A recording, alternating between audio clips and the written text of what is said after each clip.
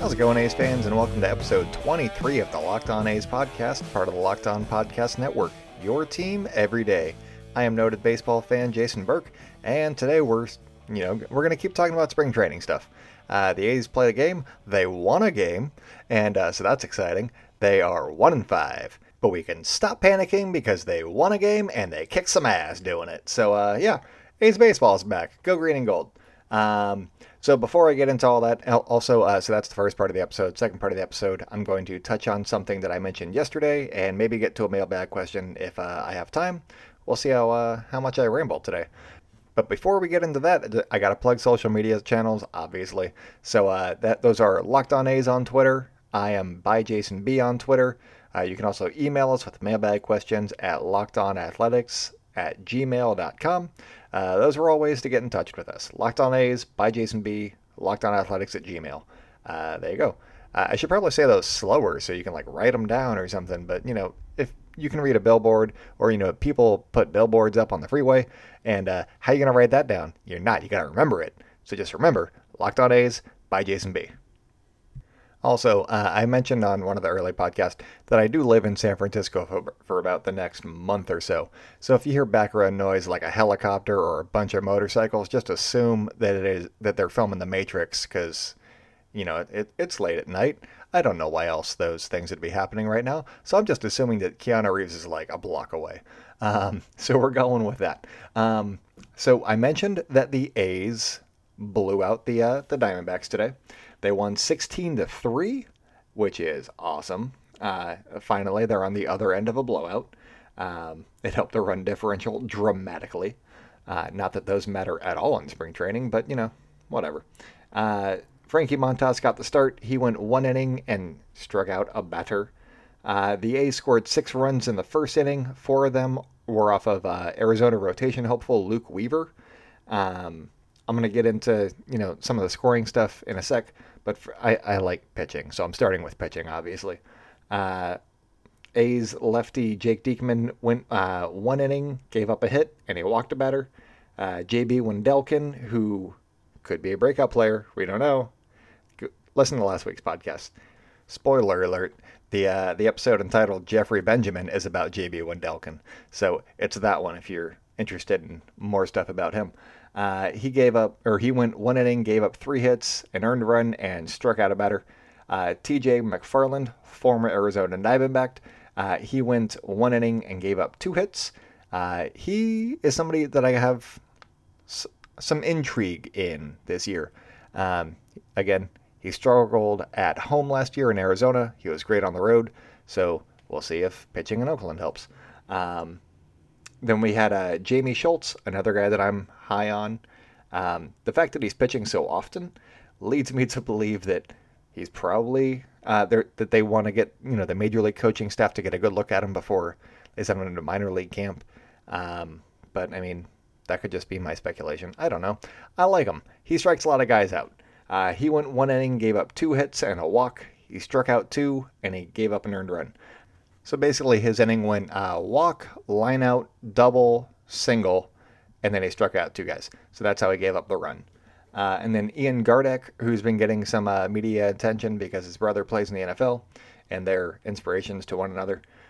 He's also a former Giants prospect, which is why the Chronicle loves him, obviously. He went 1 inning, gave up a hit, and struck out a batter. He's another guy that I mentioned in one of the earlier episodes. As a potential guy to keep an eye out on as a bullpen option for later on. So those are all those guys. A lot of offense happened today. Chapman hit a home run. That's the big story on that one. Seth Brown hit a triple. But for most of the offensive recap stuff, I'm going to try and keep it to the 4 guys that are battling for second base and the 2 guys that are battling for the backup catcher position, at least on a more daily basis. And then I'll go broader with Chapman and Olsen if they're struggling or not struggling at all, and Semien and the regulars on the roster. So Jorge Mateo, he came in as a replacement for Marcus Semien. He played shortstop. He went 1 for 2 with 2 runs, 2 RBIs, and a walk. Vimial Machin, he replaced Matt Chapman, but he played first base because apparently he can play anywhere, which is awesome. I like Vimial Machin. I'm kind of secretly rooting for him. He went 2 for 3 with 2 runs batted in. Franklin Barreto came in as a replacement and played second base. He went 0 for 3 with a strikeout, and he left 5 guys on base. Not great. Again, one game, it's fine. But when you got Mateo and Machin, putting up stuff, and especially when the team scored 16 runs, you gotta not look like the Ofer guy that left everybody on base. The guy that keeps ending the innings, if you will. And then Tony Kemp, he went 0 for 2 with a walk and a run. So second base, still anybody's game. There's plenty of spring training to go around, and everybody's going to be getting their at-bats and their playing time, and they're going to pick the best guy out of the bunch, I think. So we'll see how that goes. And then you got Jonah Heim. In the earlier podcast, I had said Jonah Heim. I read that it's actually Heim, so Jonah Heim, same guy. He went 2 for 3 with 3 runs batted in and 2 runs scored. He had a bases-loaded double in that 6-run first inning. And then right behind him, Austin Allen was hitting. He was the DH. And he singled a home Heim. And that's how Heim got one of his runs, and Austin Allen got one of his RBI. So there's that. So just to wrap up this first segment with some injury news from the San Francisco Chronicle, which definitely means Susan Slusser. Stephen Piscotty is hoping to take batting practice on Thursday. I assume that's before the game. So there's that. And then Dalton Jeffries, who left the game on Monday with a trainer, and it was reported he had a bicep strain. He said that he gave himself a scare, but he is convinced that his surgically repaired elbow is sound, and he has an MRI scheduled for Thursday. And so he's pretty confident that it is just a bicep strain. And his surgically repaired elbow, as I mentioned before, he had Tommy John about 3 years ago. So he's hoping that he's doing okay, and that it won't be a major year-ending injury. We'll see what the timeline is once the MRI results are revealed and all that stuff. As for Thursday's game, AJ Puck is getting the ball at Hohokam, and he's going to play the Rockies. So it'd be really nice if he came full circle or is it even a circle if it's 2 games? I don't know. If he just struck out Nolan Arenado and he just started, striking out all-star third baseman on opposing National League teams. Just make that a trend for the whole season to be a good time. So yeah, with that, we're going to take a little break and we'll talk about some stuff on the other end. If you've been a listener of this podcast, I'm sure you've heard all of the great advertisers working with Locked On to reach sports fans. But you may not know that Locked On A's is a great way for your local business to reach passionate A's fans just like you. Unlike any other podcast, Locked On gives your local company the unique ability to reach local podcast listeners. Not just any podcast listener, a Locked On podcast listener. If your company wants to connect with A's fans and a predominantly male audience that is well educated with disposable income, then let's put your company right here on this Locked On podcast. Local fans love to support local businesses. Text the word advertising to 33777 or visit lockedonpodcast.com/advertising and let us know who you are. We'll get our team to help your team achieve Locked On advertising success. Once again, text the word advertising to 33777 or visit lockedonpodcast.com/advertising. We look forward to hearing from you. So on yesterday's pod, I was wondering what was going on with Vimial Machin, why they weren't playing him at second base, why they weren't having him start games, because he's barely played in AAA, and if he's vying for the second base position or a role on the A's as a whole, you want to see if he can hit major league pitching before he's taking up one of the 26 valuable spots, which would lead, either or both Mateo and Barreto to hit waivers and then move on to subsequent teams. So I was wondering, is he getting a fair shot? Is he going to get it later? I don't know. So I reached out to Melissa Lockard of The Athletic. She writes about the A's, primarily about prospects, and we worked together back at scout.com for different teams, but she was the A's person over there. She's wonderful. Really enjoy her. She does excellent work. She's been around the team forever. She knows so much stuff. So when I have a question like this, I ask her. So the question was, if Machine, if he doesn't make the team, could the A's offer up a player to the Cubs if they wanted to hold on to him? And if they did a trade like this, would they be able to send him to the minors and keep him as a depth piece? And so, first off, she answered that he would, in fact, go back to the Cubs, since that is the team that he was originally drafted from, even though the Phillies drafted him from the Cubs and then traded him to the A's. So he'd be offered up to the Cubs. That answered one of my long-standing questions. And so, thank you, Melissa. And then the other one would be that they can finalize it. Well, they would have to offer him up. The Cubs could say that they don't want him, which I was aware of. But I figured that they'd want him back because he's kind of solid. And he's got a good hit tool, and he has a good eye at the plate.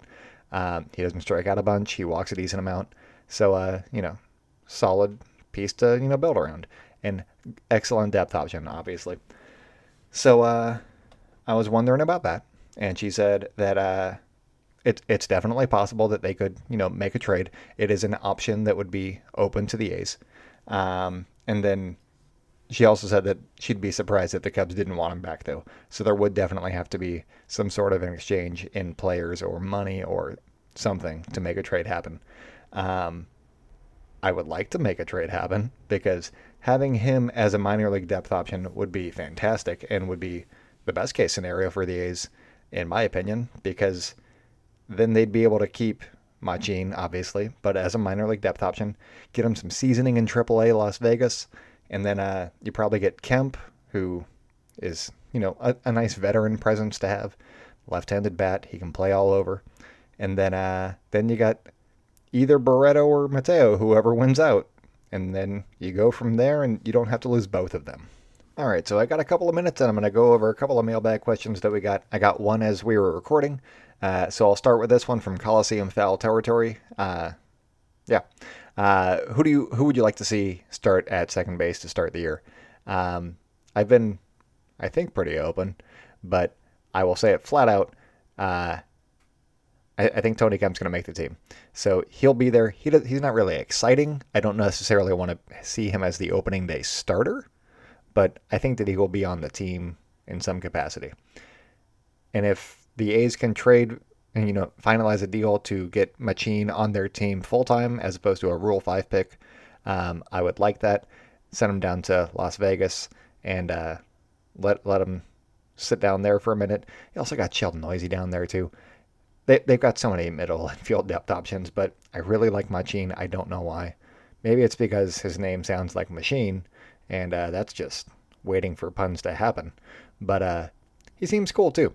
Anyways, so there's those two. And then, so I would like to see Jorge Mateo as the starting second baseman on opening day. I think that he just gives the A's another dimension. You got a bunch of guys that can hit the ball real far. You got guys that can, that are good offensive players, but they don't have any speed guys. And that's just a dimension that they could use throughout the course of the season to, pick up a run here or there in a tight game. And if you could take a couple of potential losses into wins in what is hoping to be a tight divisional race, that's how you win the AL West right there. Is just, obviously winning as many games as you can, but, turning potential losses into definite wins through any means necessary, whether that's hitting with runners on in scoring position, runners on base, limiting your left on base percentage and all that stuff. But speed definitely would help some of that because he can go, first to home in a flash. So Jorge Mateo is my answer on that one. Sorry, Franklin. I apologize. Thank you for your service. But if it was up to me, I'd probably go Jorge Mateo, especially if their numbers are similar in spring training offensively. Because Franklin Barreto is used to having crazy spring trainings and then just not getting it down in the major league level or, being okay in the minors and whatnot. But if they both have similar springs, then you know that Mateo is like legitimately showing up at spring training. It's still very early, but at this point in spring training, Mateo's having roughly equal to last year's spring training, which is his best spring mark so far. And Franklin Barreto is having his worst spring training since his first spring training in 2016. He's usually hitting crazy stats. In 2017, he hit 481 with a 500 on base. In 2018, he hit 293 with a 344 on base. And then in 2019, did I already say 20? Whatever. 2019, he hit 351 with a 429 on base. So he's been extra good in spring training. And for him to be hitting, it's a weekend. I know that there's plenty of time left, but he's hitting 250 right now. So he's playing below right now what he's been doing in spring training. And Jorge Mateo's doing all right. So obviously this could be flipped on its head in the matter of like 3 games because 10 at-bats makes a huge difference. But I was saying that, I would probably favor Jorge Mateo to start second base before spring training started because he has one tool that you can rely on, and that's his speed. So that's where I'd go with that personally. We have one more question, and that was from a fellow co-host. He hosts the Locked On MLB podcast. Please call him Sully. His question was, do you see the A's signing a veteran starter a la Jason Vargas or Clay Buchholz? And the short answer is no to either of those names. Sorry to be so blunt about that. But didn't Jason Vargas try to fight like all of the New York Mets like beat reporters like 2 spring trainings ago? So no thanks. And then Clay Buchholz would be an intriguing option, but not after the year that he had last year. They're looking for maybe veteran depth guys, but they could also contribute like a Mike Fiers type that, would be solid, but give them innings and whatnot and not exhaust the bullpen. I think that they're going to default to youth right now unless something becomes available or there's a trade available to them. But I don't think that any of the veteran starters are really piquing any of their interest because they would have signed them by now. Unless somebody gets hurt, then I don't think that they're going to be going after any veteran starters at this point. So yeah, that's it for the Locked On A's podcast today. Make sure to follow us on Twitter at Locked On A's. I am at ByJasonB. You can also email us mailbag questions at lockedonathletics@gmail.com. So that's it for today. We have one more episode for you this week. There's a fly. So go out there and celebrate good times, Oakland, and I will talk with you guys tomorrow.